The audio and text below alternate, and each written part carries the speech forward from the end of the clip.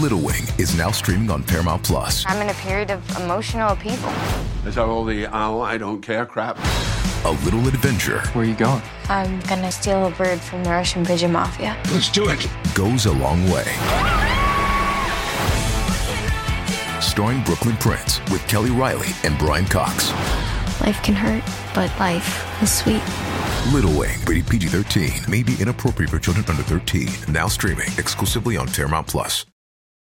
This episode is brought to you by Paramount Plus. Get in, loser! Mean Girls is now streaming on Paramount Plus. Join Katie Heron as she meets the plastics in Tina Fey's new twist on the modern classic. Get ready for more of the rumors, backstabbing, and jokes you loved from the original movie with some fetch surprises. Rated PG-13. Wear pink and head to ParamountPlus.com to try it free.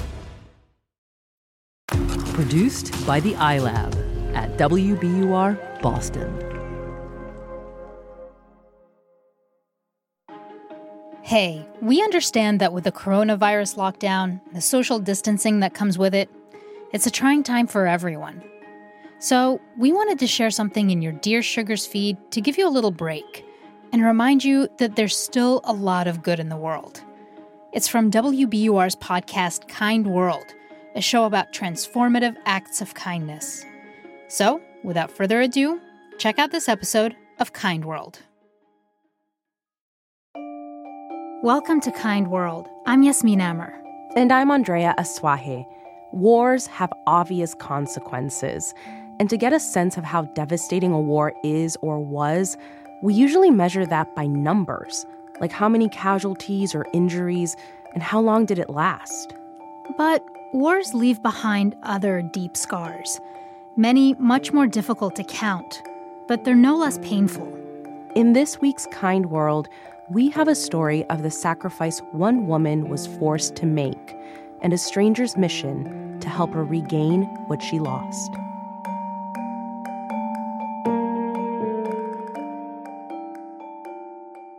Nguyen Thi Dep was on the front lines during the Vietnam War, fighting a different kind of battle. She was the sole provider for her sick father and 4 younger sisters, and she was trying to keep her own daughter alive. Because I was afraid of many people in North Vietnam telling me that if I don't send my baby away, they will come in here and maybe she will be killed. Dep's daughter, Phung Mai, or Mai, was also the daughter of an American sergeant named Joe O'Neill, who Dep met at the army base where she worked. They had a romantic relationship. But in 1973, the U.S. ordered all of its troops out of Vietnam. Joe went back to America. Dep, who was 2 months pregnant, was left behind. Then she found herself with an impossible decision. I was crying a lot, to make up my mind for her to go to America. Dep believed she had to get her child out of South Vietnam because of rumors that communist troops were targeting biracial children. They considered them the children of traitors. She remembers the painful moment when she dropped off her daughter, who was 3 at the time, at an orphanage. She said, "Oh, Mama, don't leave me. I want to come in and bring her back her home. But then I think if I do that, she will be killed later." Dep knew her daughter would be part of Operation Baby Lift, where the U.S. airlifted thousands of children out of Vietnam for adoption. But she didn't know what exactly the future would hold for Mai, and that haunted her. Years later, when things felt safer in Vietnam, Dep relentlessly searched for her daughter. Desperate, she shared her story with Vietnamese media, hoping someone would read it and help her. It took some time, but someone finally did. She spent over 40 years to look for her daughter. Vu Ly is a 30-year-old Vietnamese expat who came to study and work in Tampa, Florida. There were nights when I couldn't sleep, thinking about the story. Vu made it his mission to help Dep. It took a couple months, but ultimately, through some clever online searching and a lucky break on a genetic matching site, Vu's research led to one woman.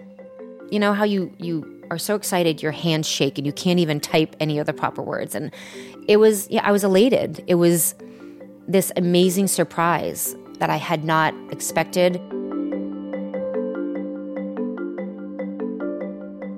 48-year-old Lee Small lives in a quiet suburb near Portland, Maine, with her husband and 3 teenage children.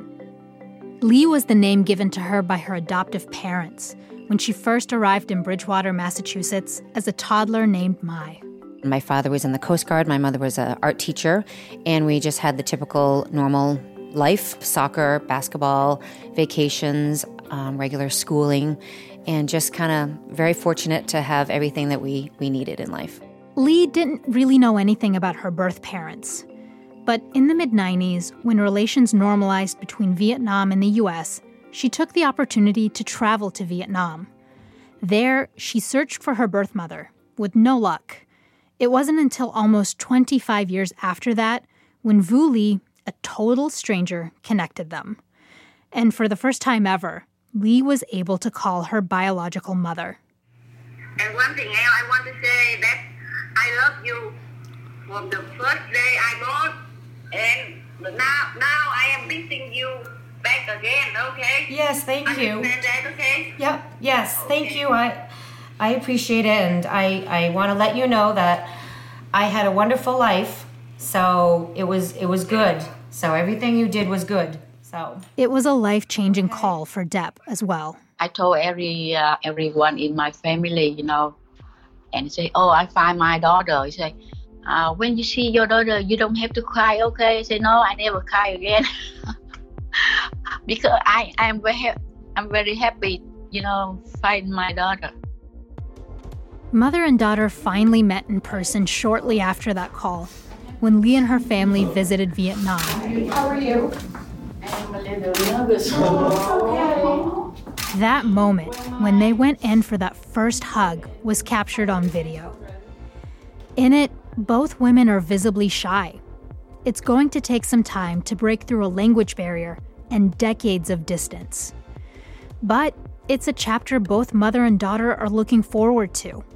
One that's now possible, thanks to the help of a kind stranger.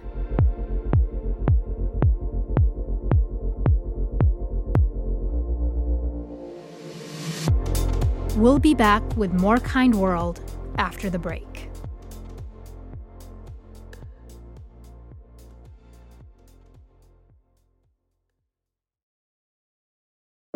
Support for Dear Sugars comes from BetterHelp. If you had an extra hour in the day, how would you use it? BetterHelp Online Therapy can help you figure out what's most important to you so you can prioritize it.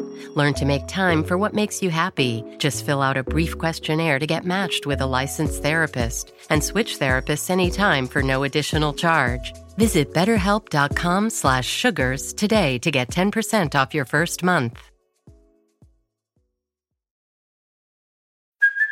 Hey, it's Kaylee Cuoco for Priceline. Ready to go to your happy place for a happy price? Well, why didn't you say so? Just download the Priceline app right now and save up to 60% on hotels. So whether it's Cousin Kevin's Kazoo Concert in Kansas City, go Kevin, or Becky's Bachelorette Bash in Bermuda, you never have to miss a trip ever again. So download the Priceline app today. Your savings are waiting. Go to your happy place for a happy price.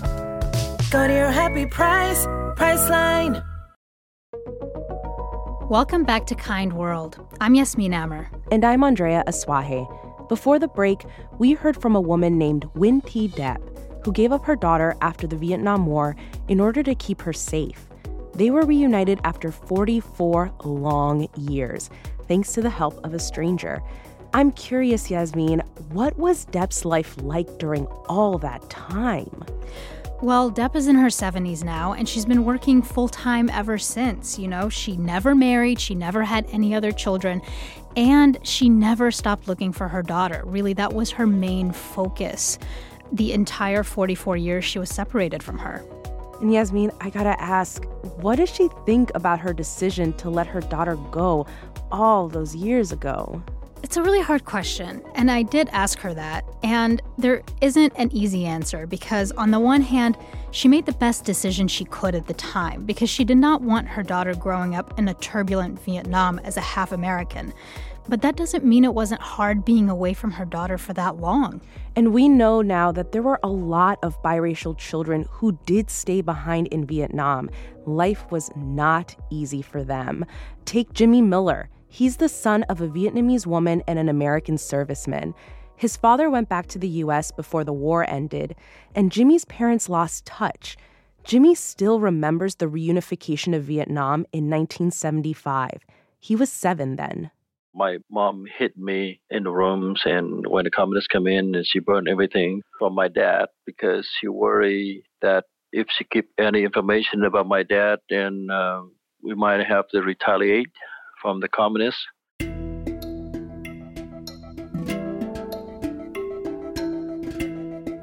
The regime seized Jimmy's home. The family moved in with his grandmother, and changing locations didn't make Jimmy's life any easier. His new classmates wouldn't let him forget that he was half American. And I go to school and get bullied. And sometimes, I got beat up by the other kids with a gang. 3-4 kids beating me or call me names. They call it a half-breed. They use the bad words to demeaning my family. It was tough for Jimmy, but he says other half-American kids, some completely abandoned, had it even worse. They don't have the family, and they go pick up trash from the recycled stuff and selling for a living. In 1987, the U.S. passed a law to make immigration easier for the biracial children of American servicemen. And Jimmy, who was 20 years old at the time, leapt at the chance. 2 years later, he and his immediate family moved into their new home in Spokane, Washington. I feel that I'm so happy that finally I come to the country. I have freedom now. And I'm ready to get started with a new life here. He wanted that new life to include his biological father, but all he had were his dad's name, James Miller, and a photo album his grandmother had managed to save. After coming up empty-handed for years, he eventually gave up. But his younger half-sister Trina didn't. She knew how much this meant to him. She tried to search everything can help her to find my dad. And she did this secretly. I didn't know anything. After some pretty impressive sleuthing, Trina managed to track down Jimmy's dad and put the two in touch. Jimmy still remembers when they finally met face to face. I saw him, he saw me, and we just walked over and we just hold each other, tears in my eyes and also tears in his eyes. And first time father and son met after nearly 30 years. Finally, I have a father. In Vietnamese saying that the child's growing up without a father, just like the house without a roof. Jimmy and his father didn't have very long together. James passed away just 2 years after they connected. But even though the time they shared was short, the advice his father gave him has inspired the way he lives his life. He always told me, just whatever I have right now, that's a God gift. So you try to give back to other people and helping the other people. Jimmy started a nonprofit called Amerasians Without Borders. Amerasians is the term used to describe the children of American servicemen and Asian women. There are about 350 Amerasians still living in Vietnam today, and Jimmy's mission is to reunite more of them with their American families. His organization raises money for DNA kits and supports Amerasians who choose to immigrate to the U.S. to start new chapters. I tell you, when I found my dad, I know how it feels. And right now, every time I'm able to find a father for the Amerasians, especially in Vietnam, and I'm so happy for them.